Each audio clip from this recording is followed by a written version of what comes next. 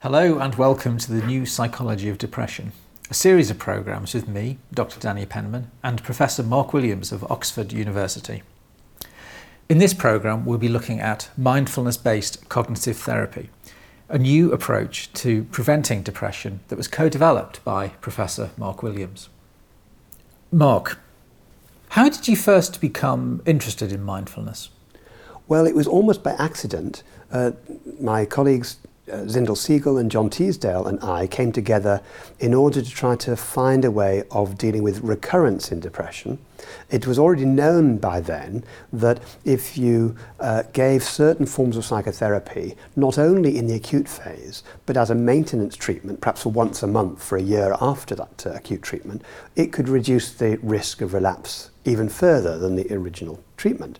And the MacArthur Foundation in America had a psychobiology of depression initiative, and they wanted to come up with the similar sort of maintenance form of psychotherapy which came out of the cognitive therapy tradition, and they asked Zindel Siegel to get that together, and he invited John Teasdale and myself to join him to come up with a new form of cognitive therapy, a maintenance form of cognitive therapy. So we met and we reviewed the evidence, and it actually seemed like if cognitive therapy worked for people, their risk of relapse was already pretty low. There was very slim chance that we could do better than that. I mean, there's always a chance you might decrease it by a few more percentage points, but if you want to evaluate a clinical trial, you need huge numbers to do that. And so we asked permission of the MacArthur Foundation and Professor David Kupfer, who is leading this initiative, if we could change the focus to try to prevent a new episode of depression in people who were well. In other words, we knew depression was episodic. There are periods of wellness in between. Could we find the critical vulnerability mechanisms and try to, as it were, stop the depressive slide before it actually started? So were you in effect trying to encapsulate the effective components of cognitive therapy and then try and enhance them in some way? Exactly. I mean, cognitive therapy was developed for people who are right now depressed. You search for, you look out for, you catch your negative thoughts and so on. When you're not depressed anymore, there are no negative thoughts, not many around. So it means that a psychotherapy developed for the acute episode doesn't necessarily work for people when they are actually between episodes. But it's exactly as you say. Could we find out what it was that was making people vulnerable and change those risk conditions even when there wasn't an episode around? So you had this idea. How did you run with it? Well, originally we didn't think that mindfulness was the issue, but John Teasdale had some experience of certain forms of meditation. He also had been speaking to a colleague of ours who'd visited our unit in Cambridge where John and I worked, somebody called Marcia Linehan, who had used something that she called mindfulness as part of what she called dialectical behaviour therapy in her treatments of people who had a diagnosis of borderline personality disorder, people who were chronically suicidal. I knew her because of our mutual interest in trying to find ways of preventing suicide, and she had talked about one component of her treatment was mindfulness. Now, John had an interest in this, but he'd never, as it were, thought of a way of applying mindfulness. But what Marcia added was, there's a person called John Kabat-Zinn. John had already heard of him. He'd even seen him, I think, once in a workshop. But what Marcia said was, he's got an 8-week program which does virtually nothing but mindfulness. And he's developed it for chronic pain. Why don't you go and consult him?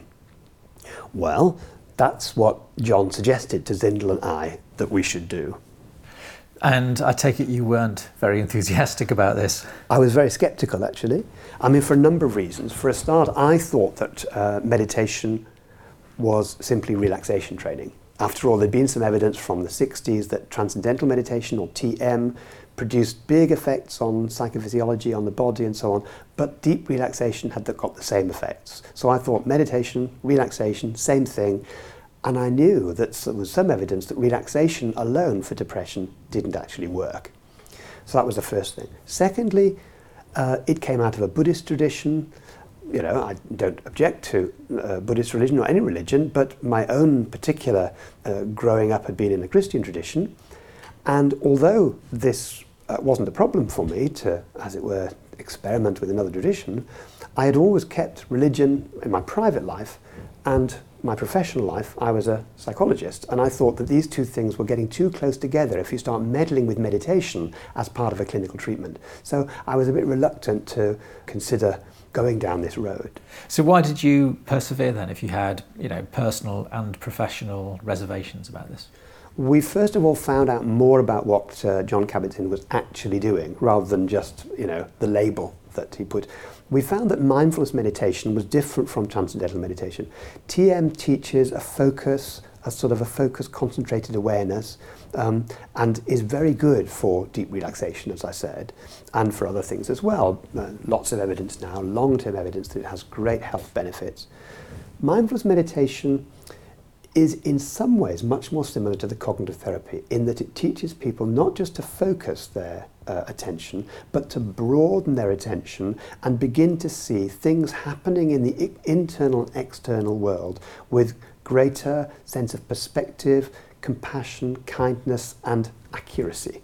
Now, there's something about cognitive therapy, about being accurate, that has a great deal of overlap. For example, John Kabat-Zinn gives the example in his book, Full Catastrophe Living, which he wrote in 1990, of a person who came to his classes and he had a heart problem. I think he had a heart attack, and he was coming for as part of his rehab to learn how to de-stress. He said that something had happened during the week that had been really transforming for him. He'd had a list of things he had to do that day, and he hadn't got round to everything on his list. For example, he hadn't got round to washing his car yet. Now, it was 10 o'clock at night. He found himself getting out the car, putting on the floodlights, and preparing to wash his car. And suddenly he thought, I must wash my car is just a thought. I don't have to be a slave to my thoughts. I should be, in a sense, a master of the thoughts rather than a slave to them. I don't have to do this. And that was a hugely liberating insight, that many of his thoughts were just mental events. He didn't have to act on them. And now, when we read that, we thought, that is rather similar to cognitive therapy. It was enough to give us a theoretical basis for going ahead. And also, Kabat-Zinn had done some work on chronic pain, showing that in one of the most difficult conditions of chronic pain, this approach had been transformative for many people. And actually, of course, chronic depression, chronic pain, they're very similar things in many ways. And so we thought, let's buy his books, let's see the videos, and let's eventually go and meet him and find out what he actually does. Okay, so what exactly is mindfulness? Mindfulness itself is a translation of an ancient word that simply means awareness or non-forgetfulness. It's a bit like doing things just as you're doing them, but knowing that you're doing them. So it's eating, knowing that you're eating, being aware of what you're eating. It's walking, knowing that you're walking. Now, that sounds really trivial, but actually, the awareness is so silent that we're hardly aware that we're aware, as John Kabat-Zinn has said many times. And yet, awareness can be cultivated. If we're on automatic pilot all the time, that is, we're just blindly sort of sleepwalking through life, just rushing from one task to the next, hardly aware of what we're doing, what we're thinking. We don't taste our food, we don't notice the sights and sounds and so on. What tends to happen is we deplete ourselves rather than nourish ourselves. We get into old mental and behavioral grooves where old habits just keep coming back. We might be driving the car down the highway for miles and miles and miles, and we're hardly aware of even driving. And when we're on autopilot like that, the patterns of our mind can begin to go down some very painful and depressing themes.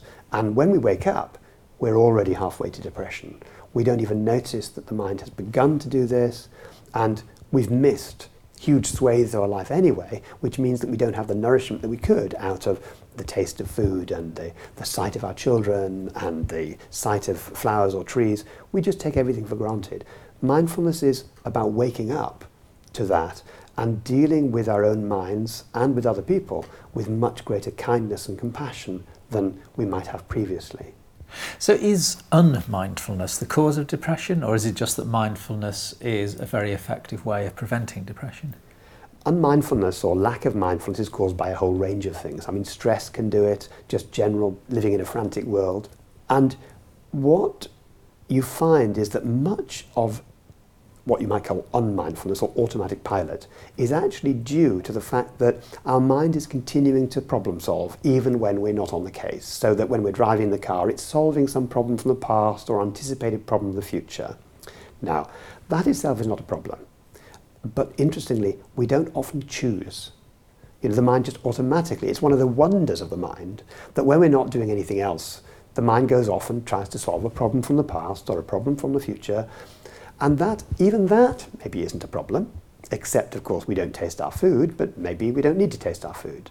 But, and this is where it relates to what we were saying in the last episode, if that problem-solving mode of mind turns up and starts to act on any slight deviation in our mood when we're feeling a bit sad, then that's where the problem can arise. Because before we know it, the problem-solving mode of mind has tried to solve the problem of our mood, just like it solves the problem of, driving across town, or the email we mean to send tomorrow, or the last email we got from that person. It treats them all equally. And where it might be very good at solving the problem of what to say in an email, it can actually begin to drive our mood further and further down if we're not aware of it. And that's what mindfulness can help with, to wake us up and then to give us the choice. Do we want to carry on thinking of this, or do we want to actually do something more skillful when it's actually relating to our mood? So is it that the doing mode of mind, or the rational mind, as it were, when it tries to solve or problem solve our emotions, is that the cause of depression? It's the cause of the escalation of depression. That is, that sad moods are part and parcel of life. We can't ban depressed moods, sad moods, hopeless moods. From time to time, we'll all feel like that. What we can do something about is how we react, how the mind reacts to those sad moods. And what the discoveries that have been made are telling us is that all of us may suffer sad moods from time to time, but the difference is what happens next. And that's something we can train. So the cause of repeated depression is how people react in different ways to sad mood. And if people react by this problem-solving mode, then that depression will escalate. And we will soon find ourselves completely preoccupied with the problem of ourselves and how to get out of this, and the toxic rumination will go round and round and round. Mindfulness itself, how do you go about cultivating it? Well, one of the things, I could try a 1-minute meditation now if you'd like, and illustrate some of these things, because talking about meditation is a very curious thing to do. It's just an idea in the mind. And so the trouble is with just talking about it is it becomes another problem-solving mode. It doesn't actually help because it just becomes, oh, right, okay, I'll meditate.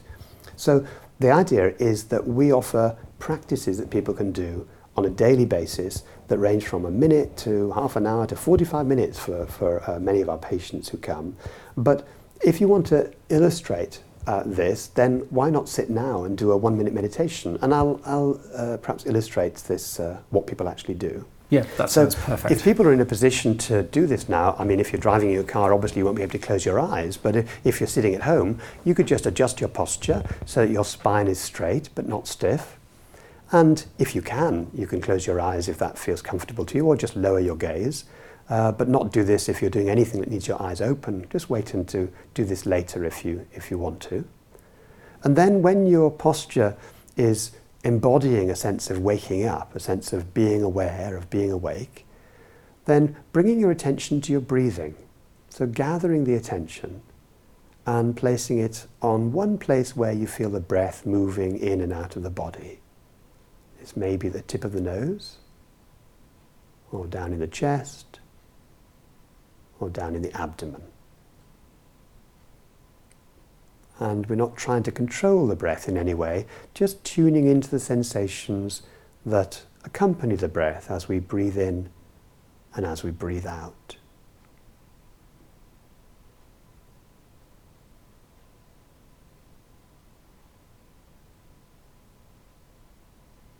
And one of the things you may notice is that the mind begins to wander. And if you notice that, it's not a mistake. That's simply what minds do. So when you notice your mind has wandered off the breath, simply acknowledge where it went and then very gently escort the attention back to the breath, wherever you are following the breath. And doing this over and over and over again. As many times as the mind wanders, simply acknowledge where it went and bring it back, very gently.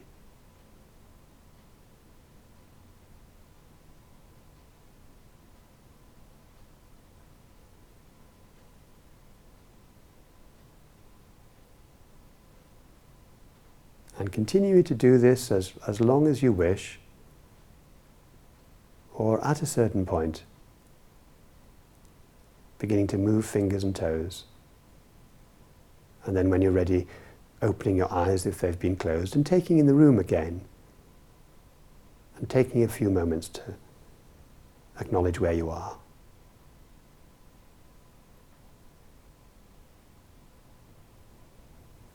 So I'd be interested in anything you noticed when you were doing that, Danny.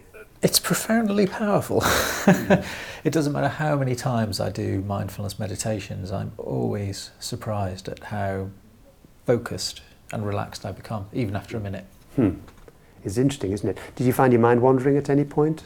Yeah, I mean, that's as you said, that's what minds do. That's what minds do. You know, my legs walk, my mind wanders. That's a really good way of putting it. And one of the interesting things is to notice that meditation is not about clearing the mind. Many people think, well, I can't do this because my mind is all over the place. And actually, the thing is, absolutely, that's exactly what meditation is. It's waking up to the fact that your mind has a mind of its own. And most people don't know that. Most people don't know that they're driven by thoughts that are, as Jon Kabat-Zinn says, not subliminal. They're just below the surface of awareness, but they end up driving a lot of what we do much of the day without our being aware of it. So if we want to wake up and make more choices, we have to wake up to what's going on inside our mind, inside our thoughts, inside our feelings, without obsessing about them, but just notice them. And that's it gives us an incredible advantage. So is it just the act of observing your thoughts as they appear in your mind? Is that where the therapeutic effects come from? There's all sorts of things that go on when you do this. Notice what we were doing there. The first thing, we were noticing the patterns of the mind. So yeah, noticing mind wandering is a very powerful thing, and not dealing with them by criticizing yourself. It turns out a very powerful component of this is dealing with mind wandering with kindness and compassion. If you learn to be more kind to your own mind, you end up being kinder to other people as well, and having more compassion for other people with whom you share your life. But it's not just the wandering mind, that's important. It's not waking up to that, waking up and dealing with it with compassion. But one thing we did there, and of course many of our meditations go on a little longer than that, you're actually training a sort of a mind muscle, if you want. It's rather like a mental form of martial arts. You're training yourself to attend. And to attend and keep your attention in one place, and then when it wanders off, to bring it back, wanders off, bring it back, wanders off, bring it back. You're actually training attention. Now, one of the things we know that goes in emotional problems is your attention is one of the first things to go. You can't attend. Your attention gets hijacked by your concerns, whether it's obsessionality, whether it's depression, whether it's anxiety going off and worrying. You actually find it very difficult just to focus on one thing. We know from the brain studies that actually the brain is always, as it were, looking to find an association and therefore taking you off track. So one thing we do is to train attention, and many of the benefits that come from meditation come from the ability to keep your attention in one place. The analogy that some people use, if you're looking at the stars through a telescope, you don't want to be on a rowing boat, yeah? Because there's no stability there and you won't be able to focus. You want to make the thing you're basing yourself on, as it were, grounded. You've got some stability, then you look at the stars. You can't gaze at something and really attend to it and really pick up everything that there is to be picked up while you're in a rocking boat. So by training your attention, you're grounding things, and then you're much more likely to notice when your attention wanders off to something else, and that noticing, that awareness, gives you a choice. You might want to go and pursue that daydream. You might want to go and solve the problem in the future or think of a problem in the past. There's nothing wrong with the future and the past, but at least you can bring yourself back to the present moment and make choices. And that coming back to the present moment gives you more choices. I'd like to go back a couple of steps. What precisely is mindfulness-based cognitive therapy? It's a combination of mindfulness, which is from an ancient meditation tradition, secularized, taken out of its religious context, and made into a form of mental training. So it's using ancient spiritual exercises in a secular form of mental training that allows you to train your attention to be where you want to be intentionally and without harsh judgment coming up all the time. So it's about wise and discerning judgment rather than harsh, self-critical judgment, and it's about intention and training attention moment by moment. So if you had to define mindfulness, how would you define it? Mindfulness is a form of awareness. It comes from an ancient Pali word, sati, which originally meant memory or non-forgetfulness. It comes from a Sanskrit word, smriti, which meant memory. But rapidly, in the way that the historical Buddha used it, sati, it became broader than memory to the sort of awareness. So, for example, if you had your children in a large church or cathedral and you were looking around and they started actually stamping their feet, you might say to them, remember where you are.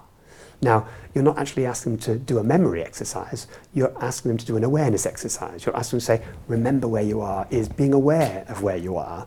That's what we mean by awareness. Of course, usually that backfires with children because they then make more noise and you end up making more noise as a parent yourself. But it illustrates the point that mindfulness is awareness, and therefore it's nothing esoteric, it's nothing mysterious. It's just that in our Western world, we don't cultivate it. We cultivate the rational thinking mind. We don't cultivate the awareness that surrounds the rational thinking mind, but is much more than thinking.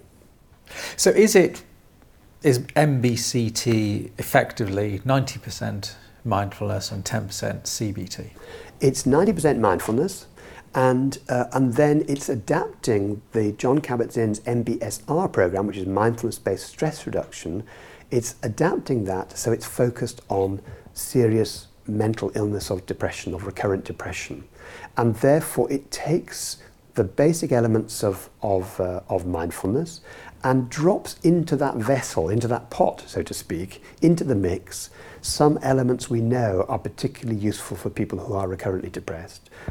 There is an emphasis, for example, on thoughts and feelings and how connected they are in session 2 of the 8-week session. I mean, MBCT is an 8-week program, basically. It's 8 weeks, 2 hours a week. And people come to group or to class, and it's much more like a class than a therapy group. It's not a group where people have to speak or share their problems and so on. It's a skills training class, much more akin to a yoga class than a therapy group.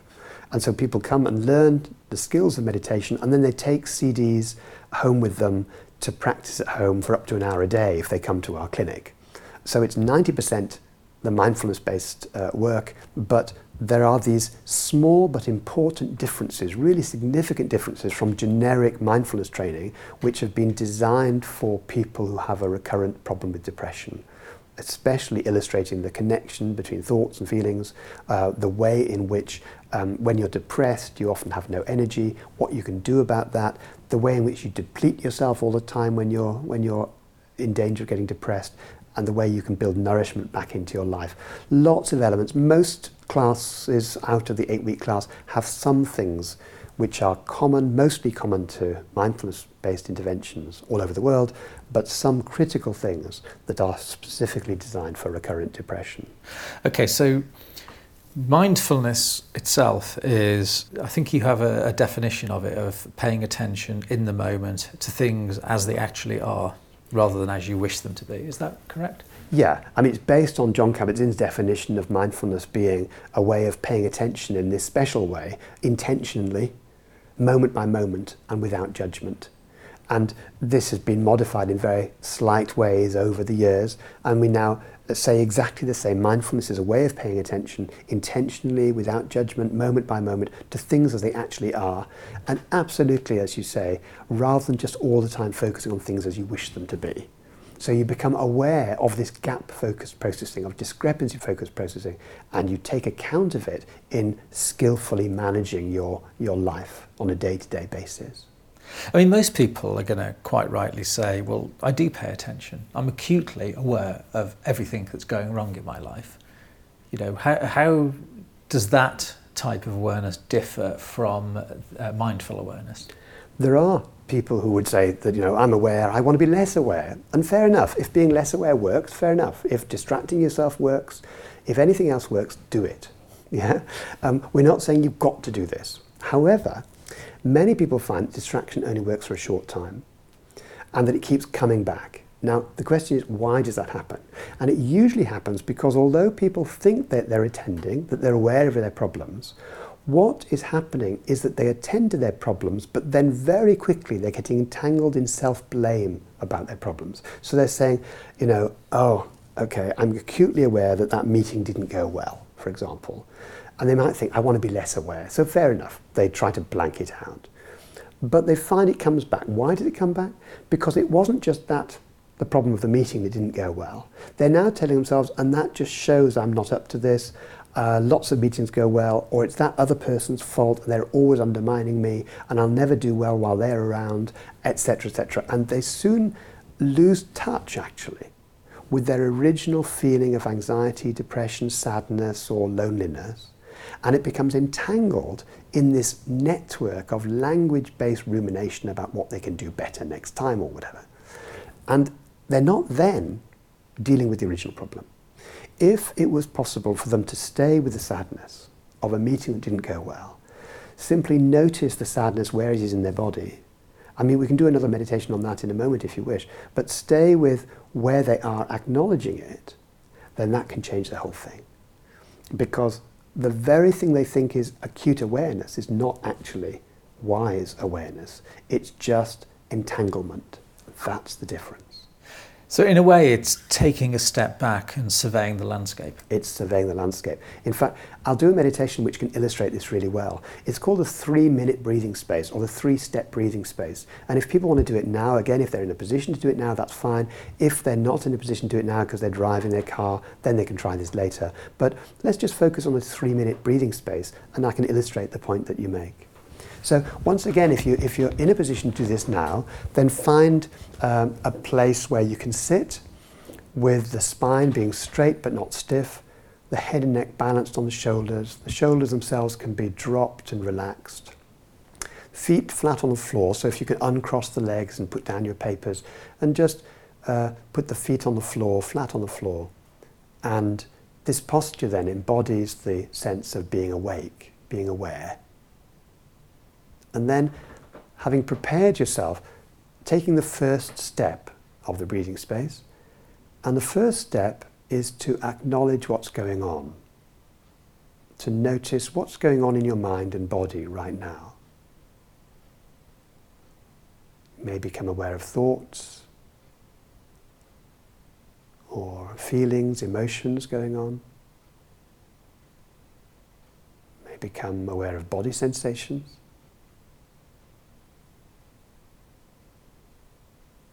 And see if it's possible to let go of the tendency that we all have to want things to be different. And allow things in our mind and body to be just as we find them, just for this moment.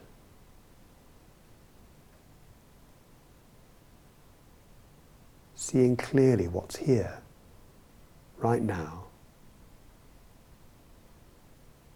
In our thoughts, feelings, sensations.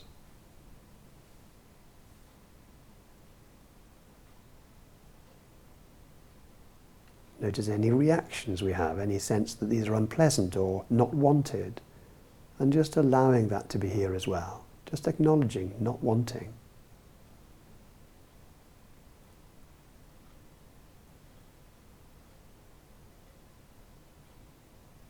And then letting these fade into the background as we take the second step of the breathing space, gathering our attention and placing it on the breath.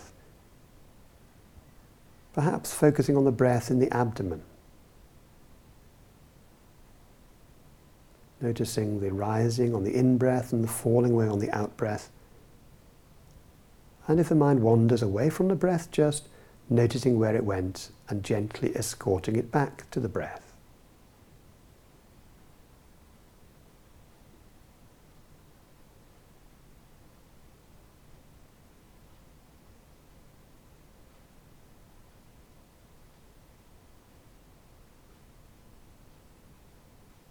So no matter how many times the mind wanders, noticing it and bringing it back again and again.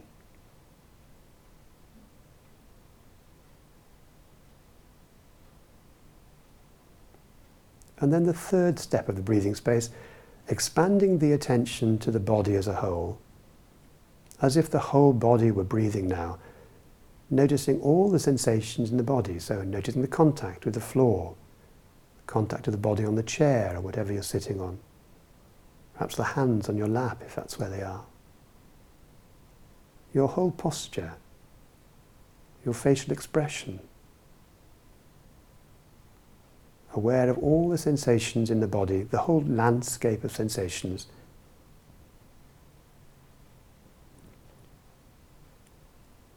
And seeing if it's possible to allow the body to be just as you find it.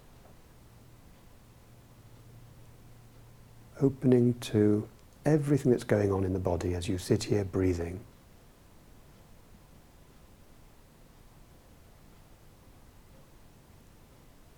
A sense of coming home to the body, just as it is.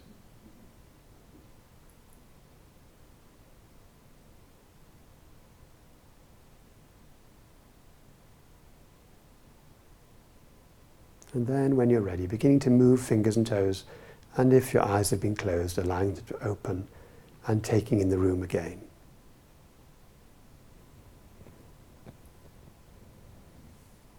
So, any experiences that you noticed there? The usual degree of relaxation and focus. Yeah. And this sense of beginning the breathing space not by actually going to the breath, that's the ironic thing, we call it the breathing space, but the first step of the breathing space is acknowledging. And this relates to what you said earlier about the important thing about mindfulness, and one of its essence is taking perspective, a sort of having a place to stand that you firm up the foundations with this attentional training, and then you look inwardly and outwardly with a firm place to stand, so you can take a perspective on thoughts, feelings and body sensations, on the whole package. Now, we ask people to do this 3 times a day at set times for a whole week, from week 3 of the 8-week program. And that's written up in the Mindful Way Through Depression, the book that myself and my colleagues wrote in 2007. But it's also written up in the Frantic World book that you and I wrote, as you know, in 2011, Mindfulness, Finding Peace in the Frantic World. And in both books, we emphasize again and again that the first step is acknowledging what's going on, what's coming up just now, maybe even labeling it, noting it. Thinking, worrying. And then, a feeling of sadness has arisen. What that does is allow people to stay with the sadness instead of doing what the mind usually does, which is it actually starts to solve the problem of our sadness. And guess what? It then gets entangled. And that's where, just coming back to your original question, that's where people feel that they're too aware. And actually, it's not that they're too aware, they're too entangled. And it's a mistake to think that that entanglement is itself awareness. It's a ruminative entanglement, a ruminative awareness, rather than pure, wise awareness, which is what we're talking about here. So it's like being trapped in quicksand. It's very like trapped in quicksand, and this analogy, which is we use in the Mindful Way and in the Frantic World book, like being in quicksand, you try to struggle, thinking, if I struggle, this will help me. But what happens? The struggle only takes you further in. And we need to teach people the skills of what to do when they notice the quicksand, which is different from struggling. Of course, the struggling feels like the right thing to do, but it's an old habit, and it's a habit that can, in fact, be broken. And I think probably the mindfulness-based cognitive therapy is a way of actually breaking the habit. And in the next episode, we can begin to consider what actually happened when we invited people to do this. Despite my skepticism, what happened when we began to practice this in our own lives, get the theory together with the practice, and invited people to come who were recurrently depressed. What would be the effect, what would be the impact of teaching this over 8 weeks to people who'd been recurrently depressed, where often they'd tried many, many different treatments and failed? What would happen when they actually tried this? Maybe we could tackle that in the next episode. Can you summarise in a few sentences what the MBCT programme entails? It's an 8-week programme a skills training program where people come to a class for 2 hours a week to learn the skills of mindfulness meditation, starting by focusing on body sensations, on direct experience of tastes and sounds and sights, but also on feelings from their own body, sensations from their own body, and people learn to directly, as it were, come into contact with things that they normally would take for granted, learning this control of attention and then learning to take a broader perspective. So those key skills allow people to catch negative thought patterns before it tips them into a downward spiral. Precisely. Because we're not just focusing on the negative. We're focused on anything where the mode of mind is the doing mode. We call it the doing mode because it's so helpful for doing. This business about being on automatic pilot, on discrepancy-based processing, the gap-focused processing, this way in which it gets into verbal problem solving, how it knows what it wants to avoid, how it depletes you. All of that is very sensible problem solving. And the point is that we recognize that in day-to-day life, and therefore people can learn to recognize that even when they're not depressed. So they begin to notice when sadness comes and that mode of mind is actually making things backfire, and they can notice it much, much, much earlier than it would have done otherwise. And that seems to be one of the key features. And it stops people becoming trapped in the quicksand of depression and dragged down.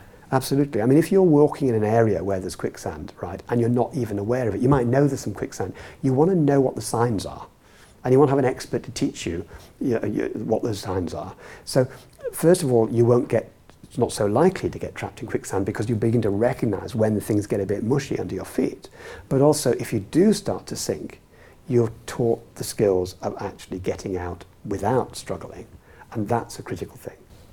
So the critical thing is, does this work in practice? You could see the theory of it, but would it actually work in practice to invite people along to a class in which they learnt these techniques? Would it actually prevent depression? And that's the critical thing I think we need to consider in the next episode.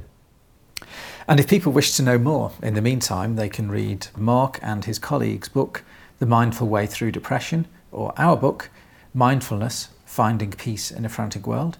And if you're listening to this through iTunes U, you can click on the links on the series page.